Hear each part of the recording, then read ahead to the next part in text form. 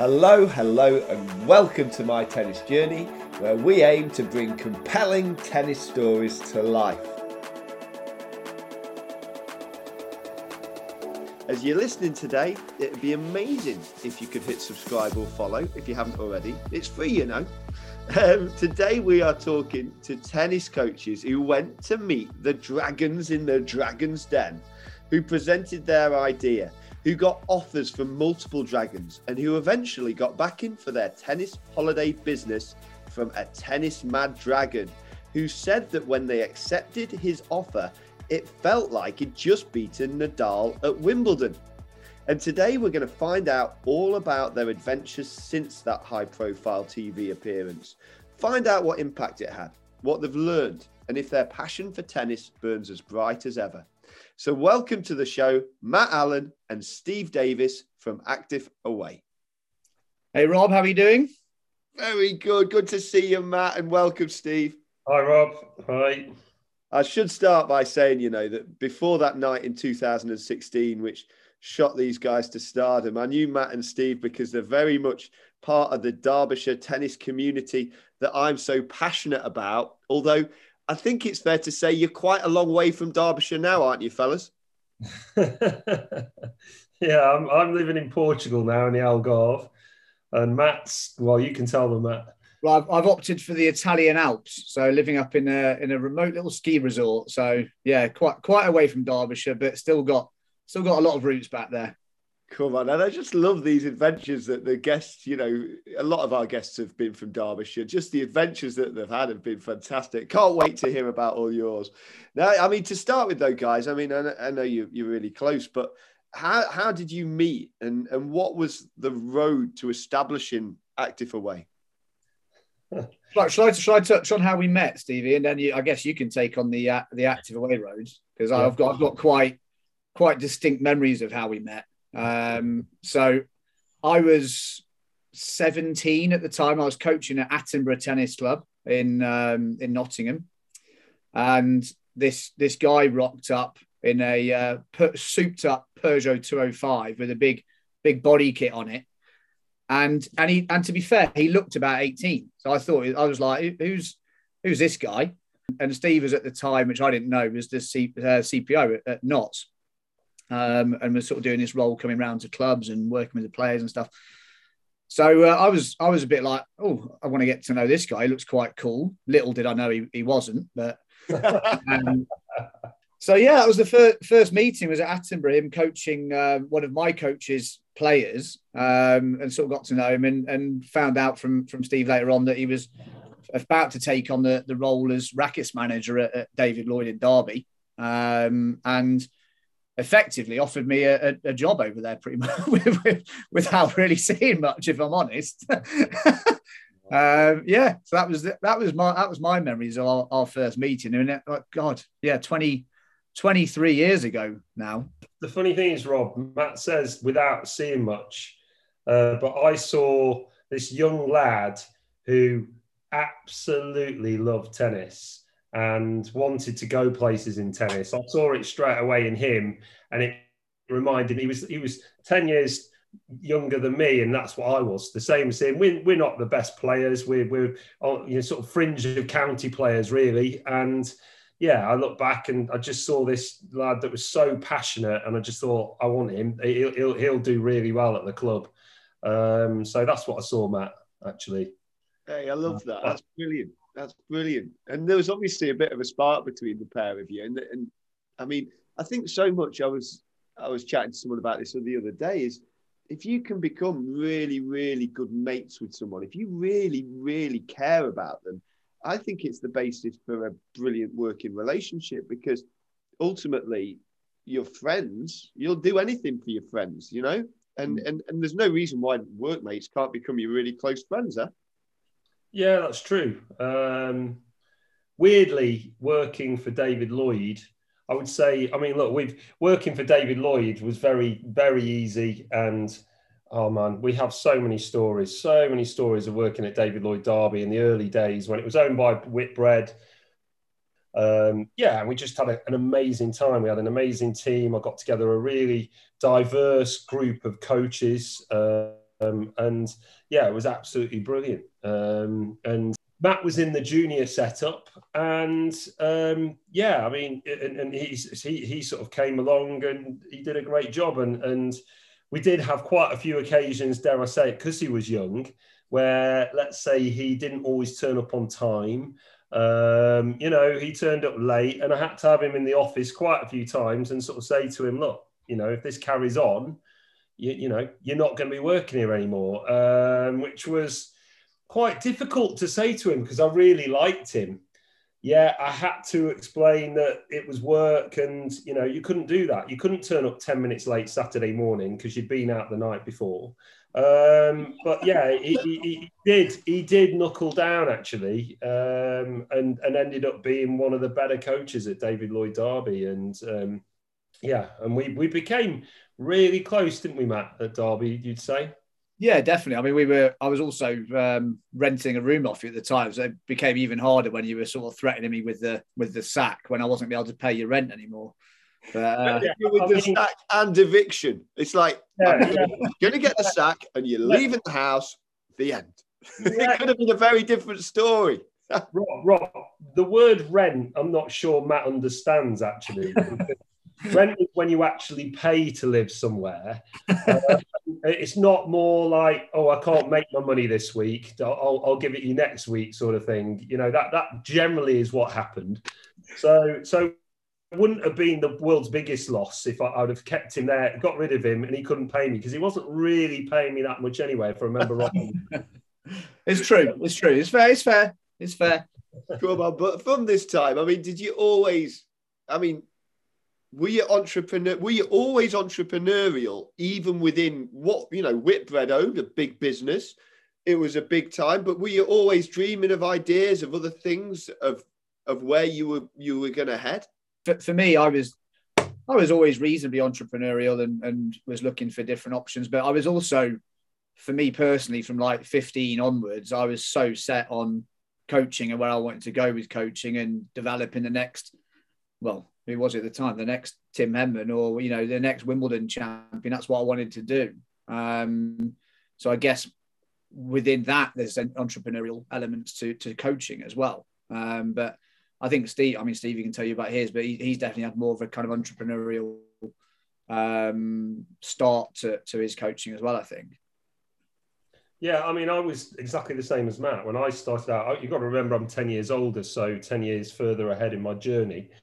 And I 100% wanted to produce the next Wimbledon champion, had loads of performance players. I originally came from Staffordshire, but I also had 3 other coaches working for me from an early age. I owned my own racket shop and I had my own school of tennis where we did, at the time, mini tennis in 20 schools.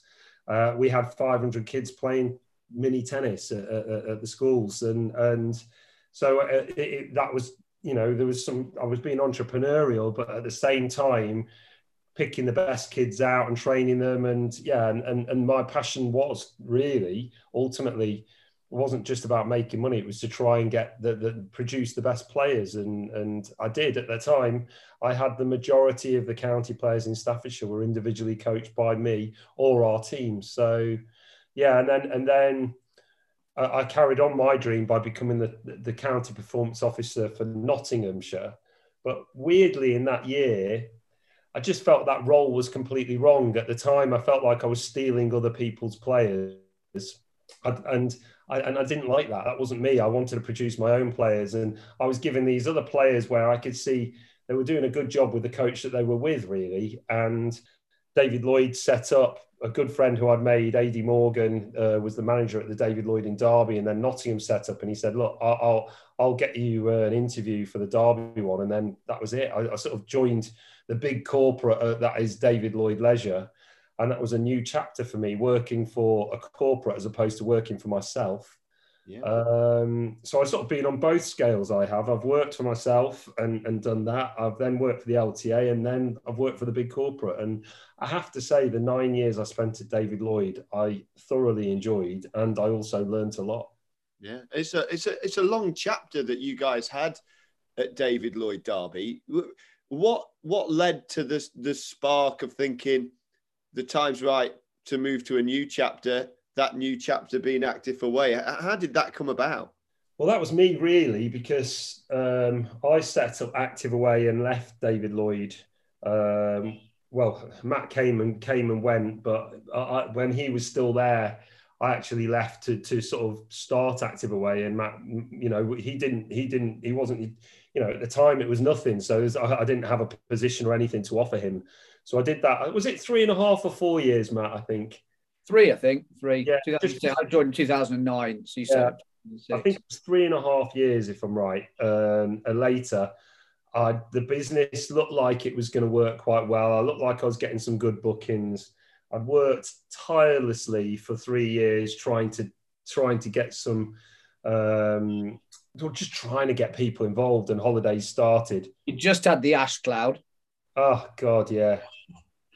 Yeah, which was nearly the end of Active Away before it had really got off the ground. The Ash Cloud, I've got a group of 36 people flying out to Crete, which, all their flights were paid for, the hotel was paid for. And then, you hear that the Ash Cloud's starting, and by the way, they can't go. And then the hotel's not going to give me my money back. I have to give all my clients their money back.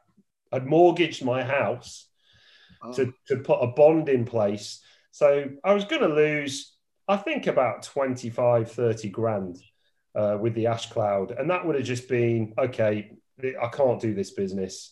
Lucky enough, Willie Walsh, who was the BA chairman, he got a 767 and flew it straight through the Ash Cloud because, he was sick of everyone saying flights were to be grounded, proved it was safe.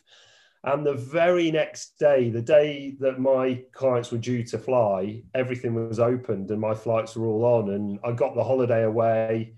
So it was 24 hours of Active Away. I don't think I would have done it. I wouldn't have carried on it. To lose £30,000, which would have been straight on my mortgage. Yeah, I couldn't have done it. I couldn't have done it. So you got it right. I don't suppose you ever got in touch with Willie and said, mate, but you should do, You're right. I wanted to sort of reach out to him. I've always thought, and one day maybe I thought I might bump into him somewhere, being in the industry, and I want to tell him that story, because the day, you would not believe the euphoria I felt when he did what he did. And obviously he needed to do it because BA, everyone was grounded. All the flights in the UK were grounded. They were losing millions. I was due to lose 30,000, which is nothing, but in the grand scheme of things, it was my livelihood. And yeah, it was my dream would have been shattered. So yeah, I owe him a lot, definitely. Really? If Willie's listening, I don't know if he's on Twitter or LinkedIn or any of these, but let's try and get him a clip of this. Willie, top man. I will buy that man a beer, definitely. Yeah, and tell him that story. That's an unusual occurrence.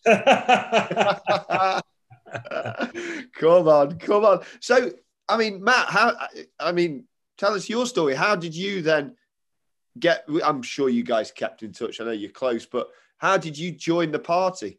So, Steve said I sort of left David Lloyd, came back. I actually left with another Derbyshire tennis legend, Dave Barnes, who I think actually was discovered by Steve as well, actually. One of my coaches. I believe in a supermarket of all places. But anyway, so I ended up going with Dave. We were coaching quite a lot of the Derbyshire County Juniors, certainly under 12s at that point, and we took him over to Long Eaton to the college over there. I ended up going back to David Lloyd as the junior rackets manager because Steve's job kind of got split in half. So when he was in the early days of setting up Active A, he was doing Active Away, but still doing the adult pro role at the club for the first year.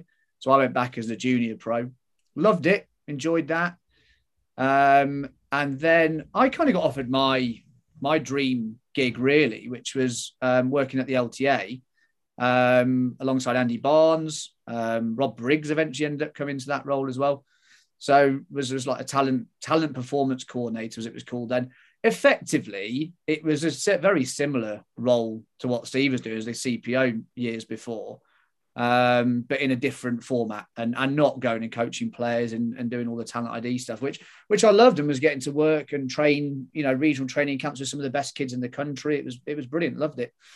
And funny enough, following the ash cloud, Steve came back in June, and I remember sat at his house in Derby, and he said, "Look, do you want to get involved? I think you'd be really good." Do you mind saying, I did say you're a little bit overweight. You look like you've just sat in a car. You're driving loads of miles. You need some exercise.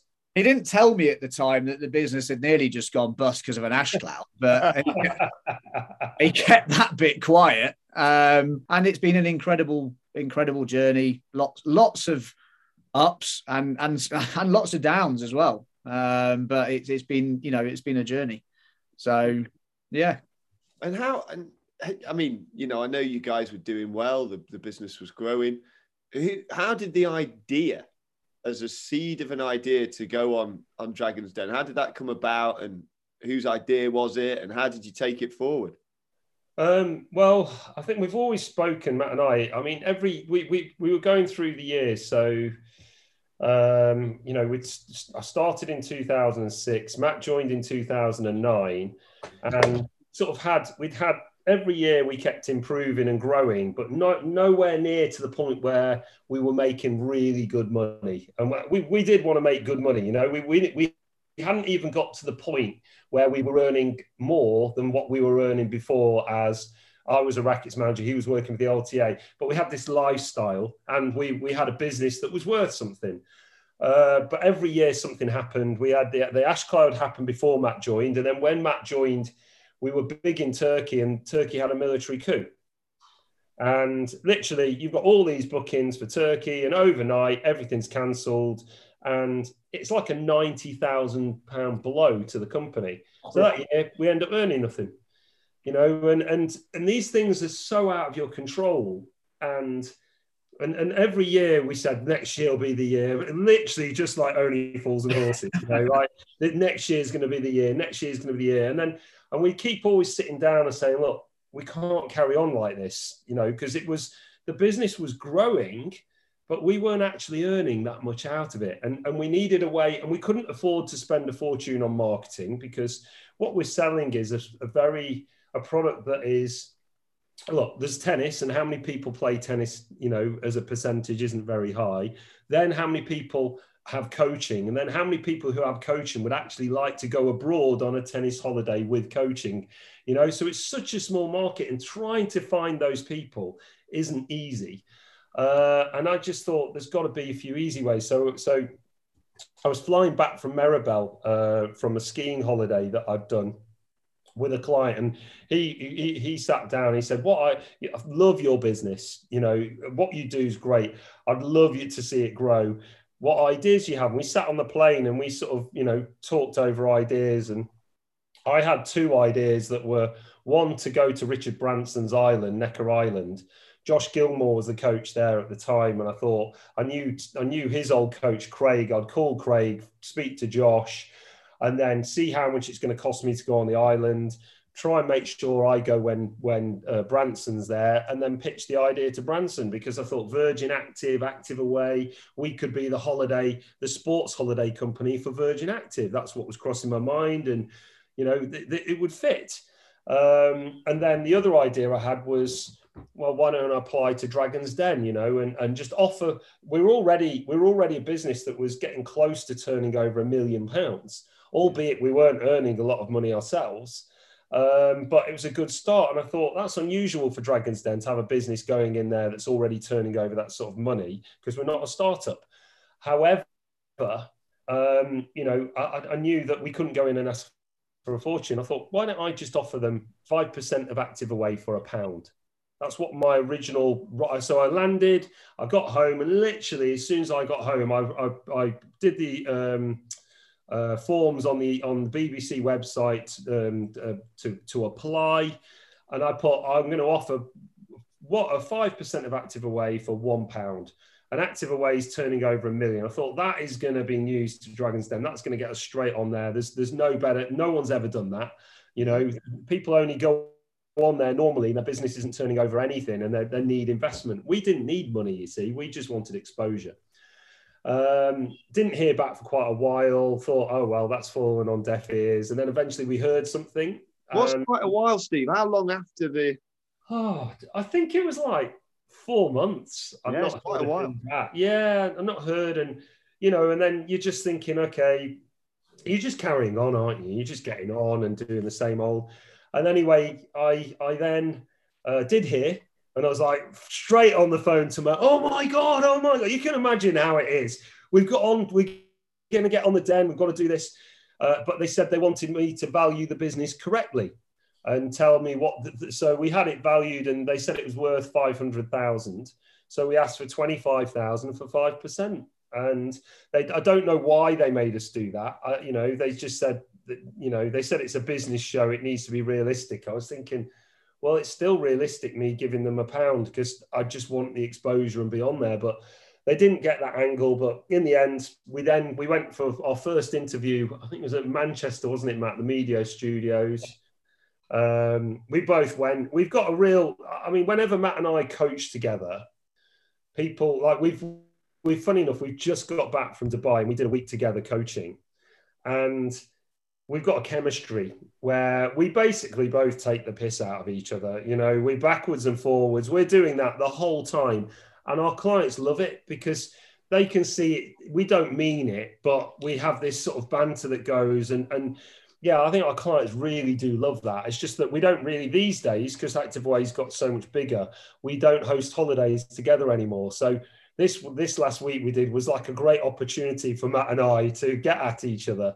And I don't know, I love it. I'm hoping he does too, but I absolutely love that, where we were always taking the mickey out of each other. And thoughts on that, Matt?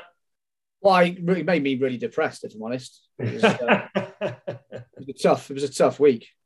I'll tell you what, though, the chemistry between the two of you that you have established over years of being mates, of Matt being an employee, somebody where you're renting the house, or Steve, this chemistry, this time that has gone together. When you guys went onto that show, you were relaxed, you had fun with it. That chemistry really shone through, I think.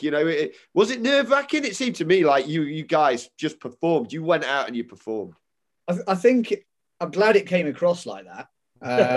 And I think it did, but certainly the initial bit, the pitch was nerve-wracking, because you have your 3 minutes, you can't get it wrong. There's no do-overs, so you've got to nail that bit.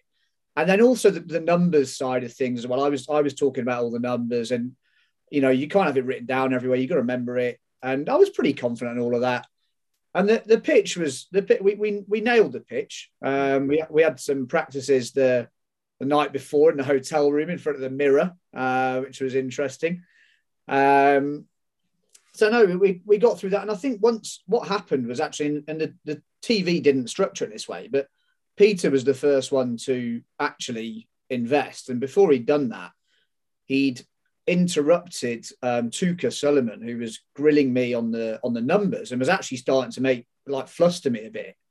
And Peter went and laid down on the sun lounger, picked up the cocktail. We were like, two concerns. One was we thought the sun lounger was going to collapse because we bought a cheap rubbish sun lounger.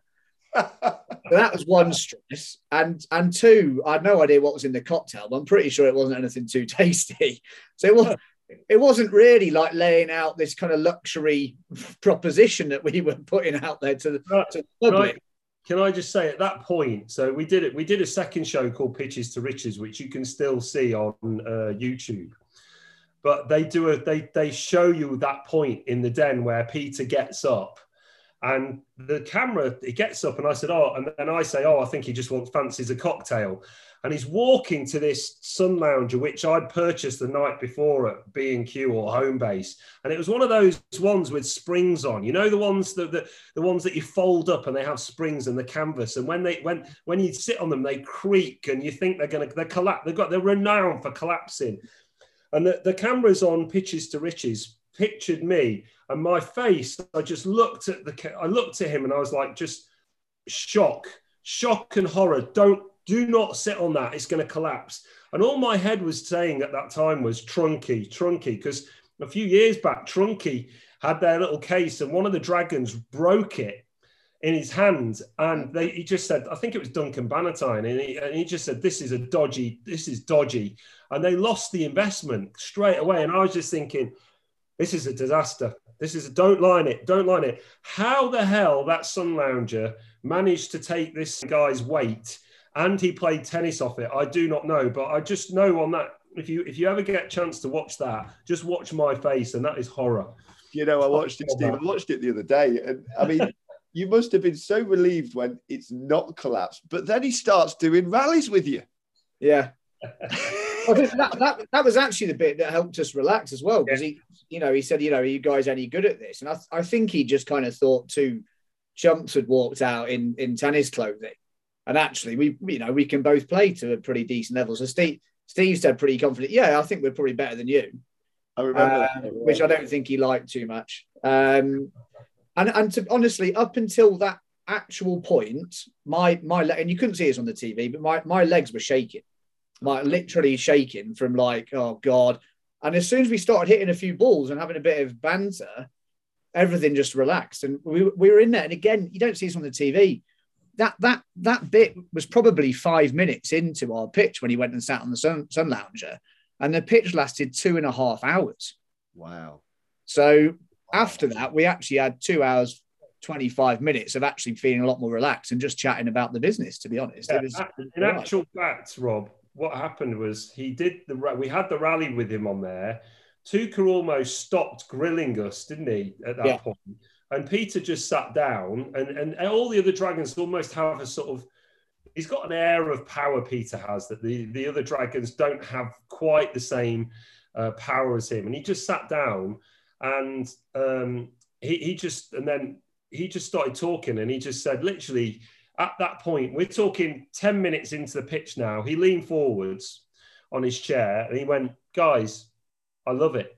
Literally, those were his words, guys, I love it. And then he leaned forwards in his chair and he just looked down at the dragons and he said, by the way, dragons, this is not for sharing. Because you know how they share sometimes and they go in together. He just said, and I'm going to make you guys an offer. And I just remember Matt's face. I looked at Matt and I've got to laugh because his face was just like, it was literally the moment on Only Fools and Horses when Dell looked at Rodney and he passed out when the watch sold in, was it Sotheby's auction, and he just fainted. I was waiting for Matt just to do that faint because his face he pulled. And that was where we're at. And the thing is, we got in with no expectations, though. We didn't think we genuinely didn't think we were going to get any offers. So we thought they're going to say, we've watched enough Dragon's Den for them to go, oh, it's a nice business, it's not that scalable, blah blah blah blah blah, and that's what we were expecting. And then for this to happen in 10 minutes, we're like, what? Hang on, that's not meant to be happening. He broke the ice, didn't he? Because who knows where it would have gone. You know, like interventions. We talked about Willie's intervention earlier from a BA point of view. Peter probably realised the way that questioning was going and thought, I'm going to break the ice here. I'm not having that. And he changed the entire experience that you guys had by going onto the dodgy Sun Lounger and doing the rallying. And it changed the experience. So from that point, was it always Peter for you? I know the other guys came in with offers, didn't they? But was it always Peter? We had three chats, didn't we, at the back. We did the old classic walk to the back of the den and have a chat. And I think we'd wanted Peter. Peter's the biggest name. He's going to draw the most sort of publicity around it, and he loves tennis. So we were like, it's a good fit for us. I just kind of remember going back for the third time of deciding, because the other dragons were coming in with better offers and all this sort of stuff.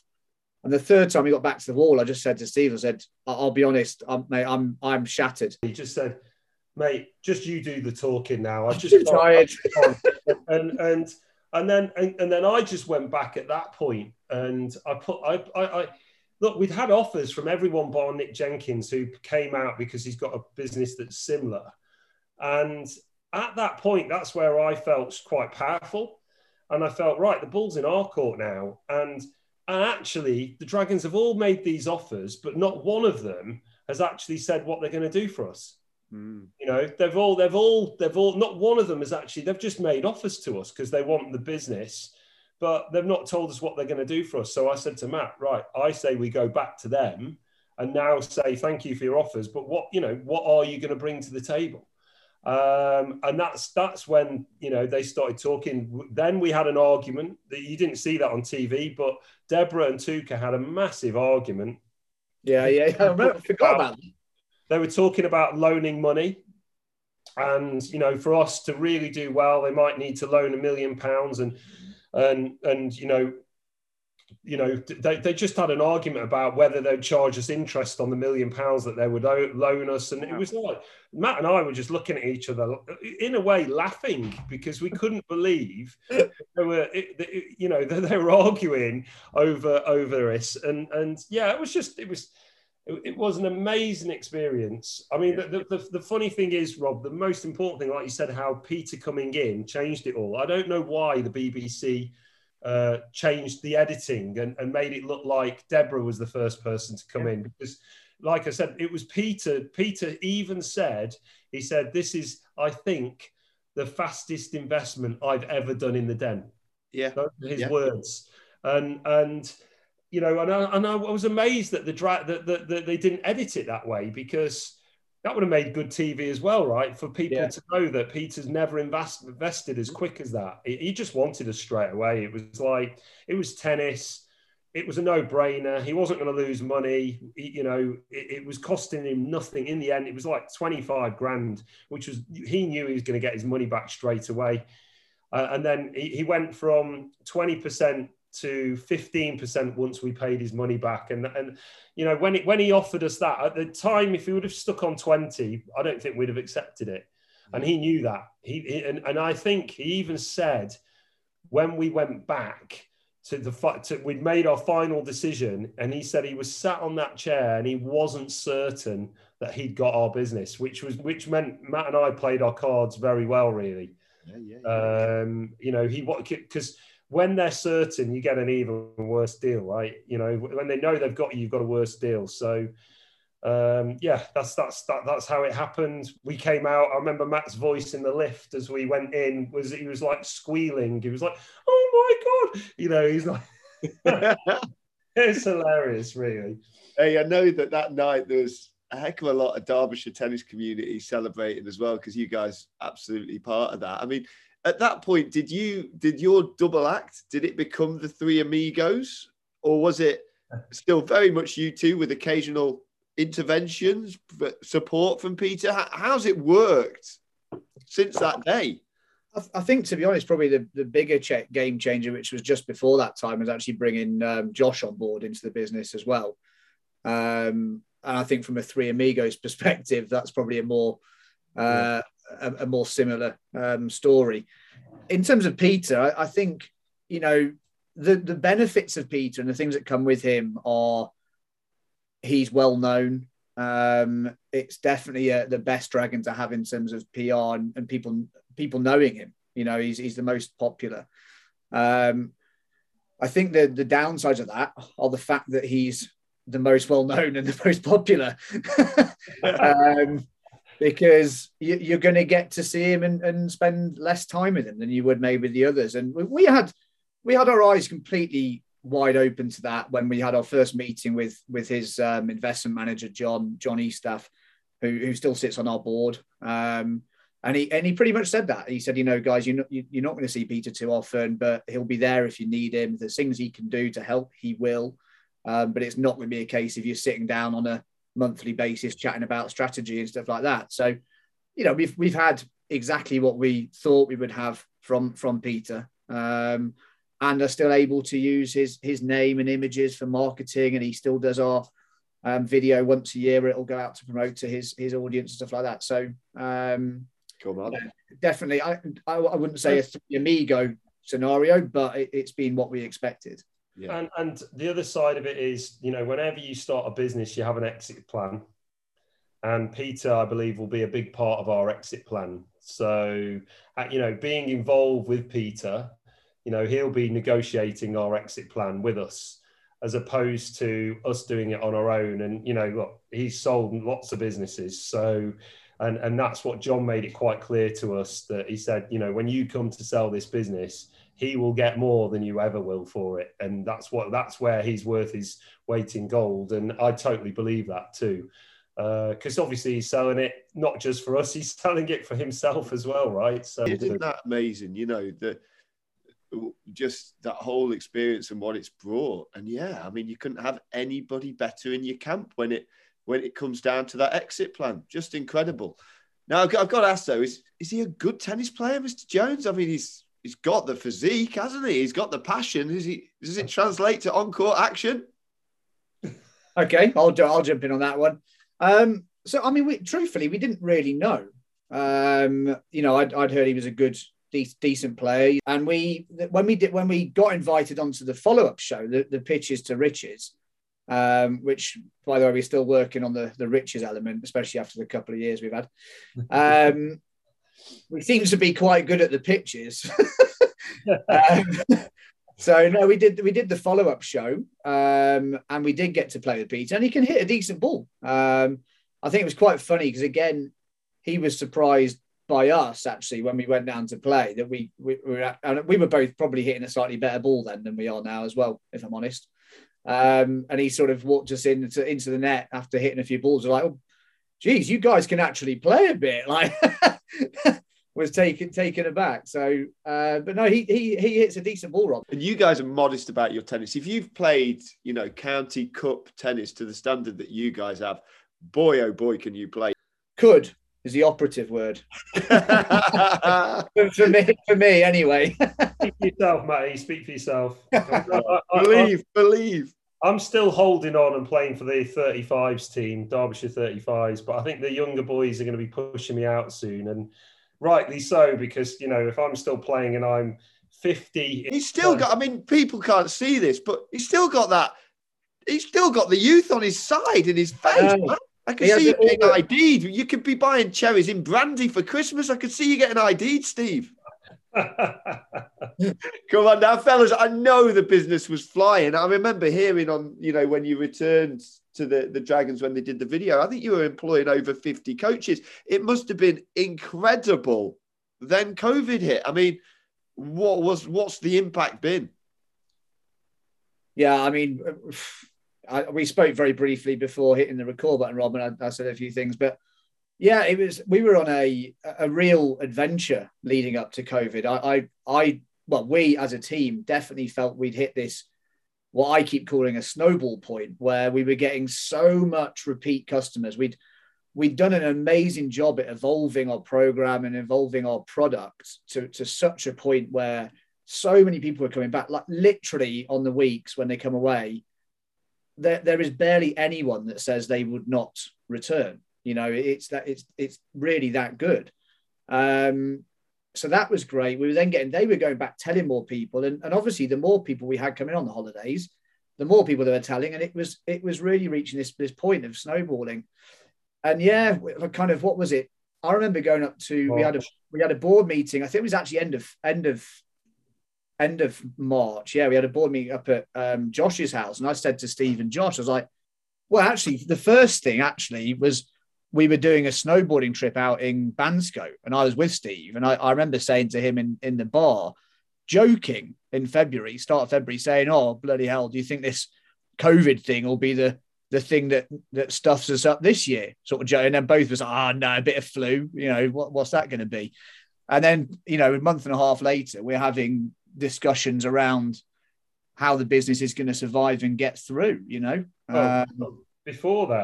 Just before that, Rob, I had a phone call from Secretary of Martin Evans, who was one of the top guys in David Lloyd Leisure, and just said, you know, could you come and meet with Martin?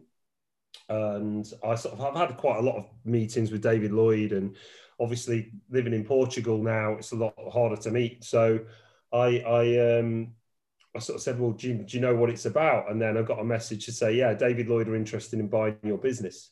Wow. So I was like, of course I'll meet.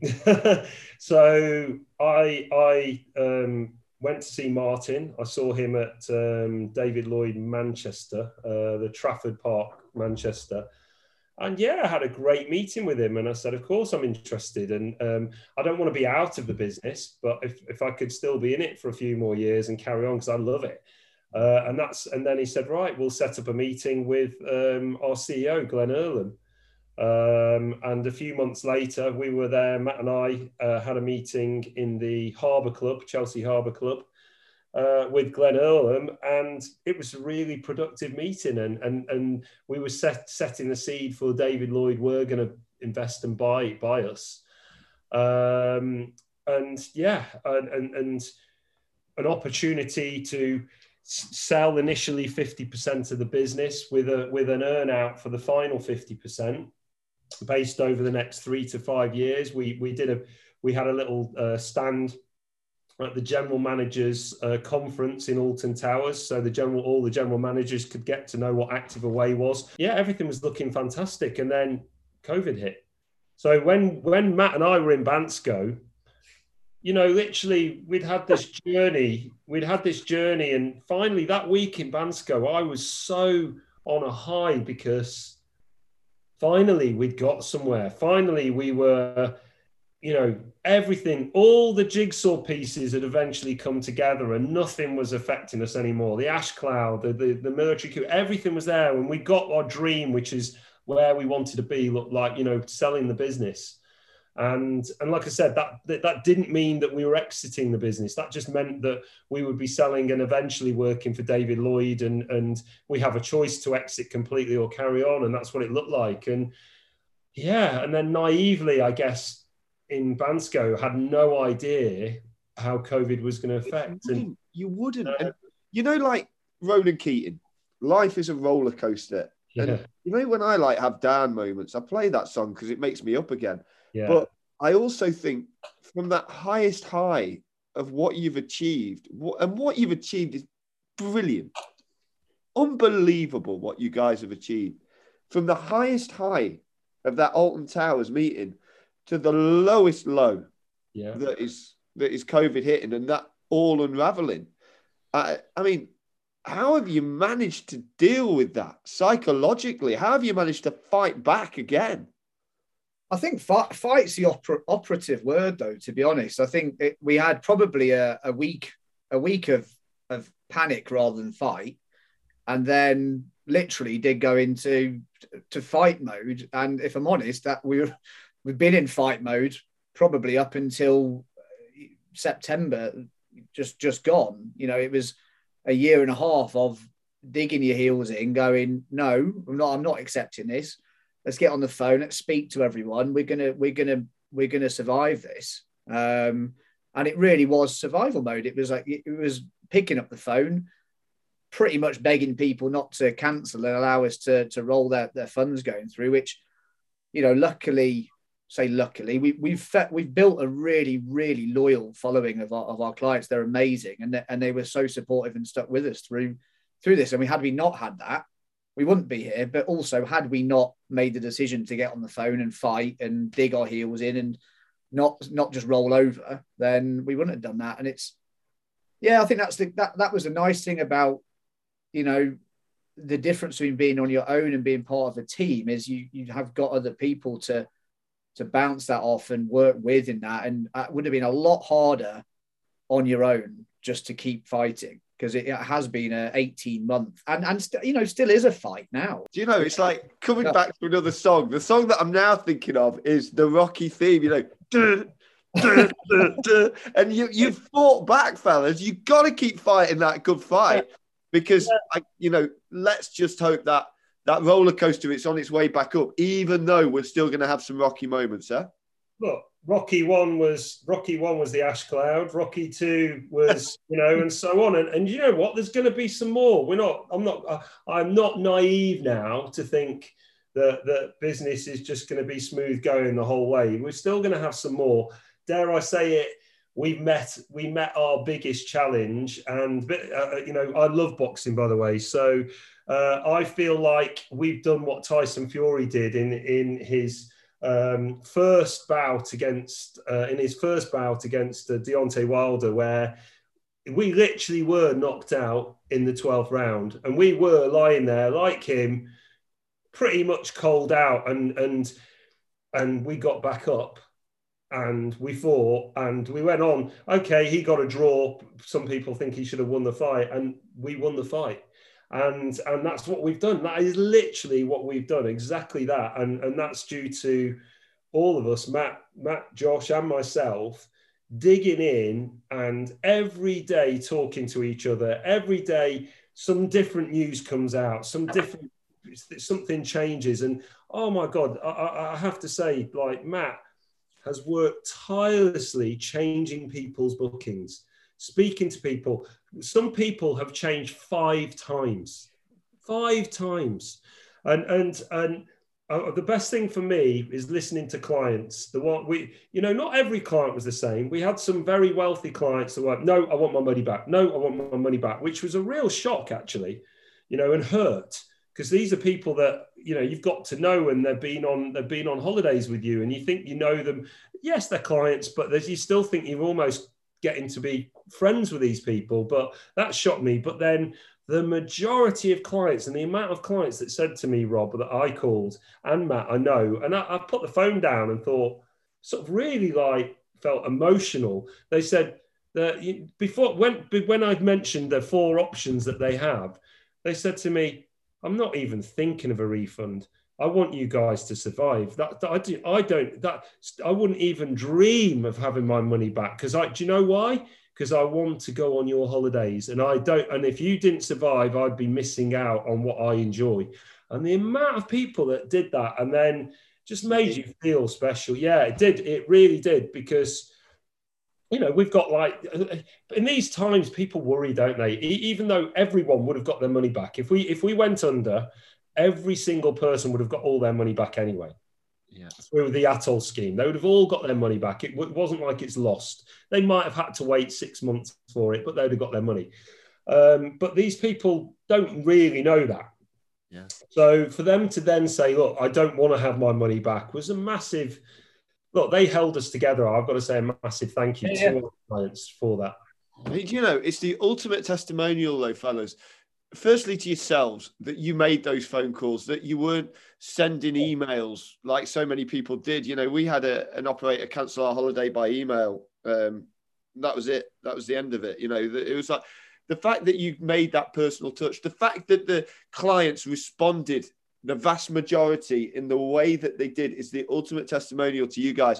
And if you are listening to this and you are a tennis player, or you are a tennis coach looking to get a group of players out, have a look at the Active Away website, guys. Have a look at it and see if you can help this Rocky-like comeback go to some sort of dramatic surge back up, like when they had Rocky 4 and they knocked that big fella out. Help that comeback. Get on that Active Away website and get these guys back off the ropes. I know you already are, guys, but here's to winning some world championships, eh?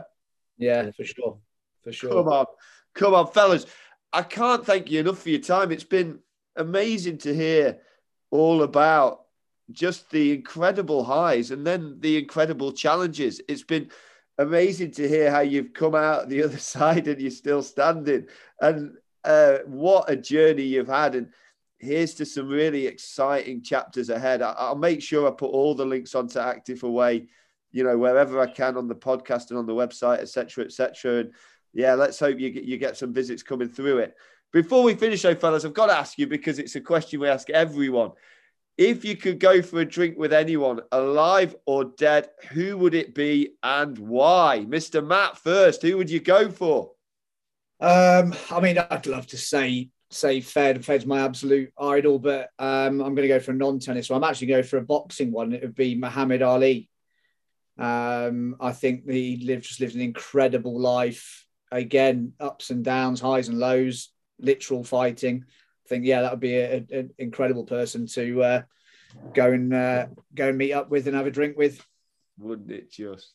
He'd be brilliant. And who's joining Muhammad Ali and Matt? Steve, who's making up the 4? Well, I think it'd be Tyson Fury. Yeah, his trilogy that he's just had is our story. It's literally, I hope it's our story, actually, because we're not out of it yet. We're now in the the third fight against Deontay Wilder, basically. That's how I would look at Active Way right now. And we're in a really good place. We're looking good. Yeah, I guess Tyson Fury. Yeah, he's an inspiration.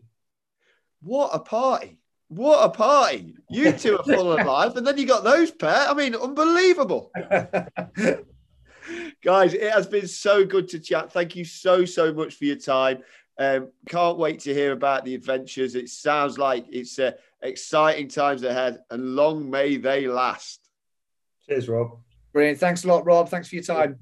Thank you. Cheers, mate. That's all for today, but thank you very much for listening. And if you enjoyed that, please do hit the subscribe or follow button so you keep up to date with new episodes. And we look forward to welcoming you back to My Tennis Journey very soon.